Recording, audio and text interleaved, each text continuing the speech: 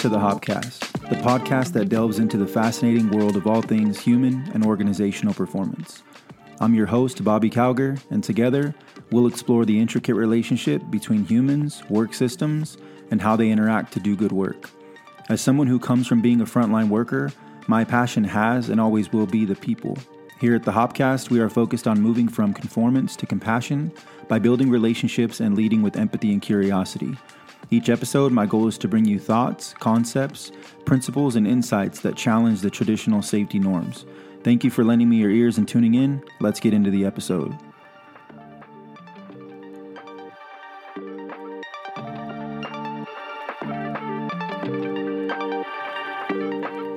All right, here we go. Welcome to the introduction of the HOPcast. It's with great excitement that I present to you the inaugural episode of this podcast is going to be slated for September 4th. And as we initiate this HOP journey, I'll be giving you all a glimpse into my thoughts and engaging discussions on the multifaceted dimensions of human and organizational performance. This podcast took root during my attendance at this year's ASSP conference in San Antonio, Texas back in June.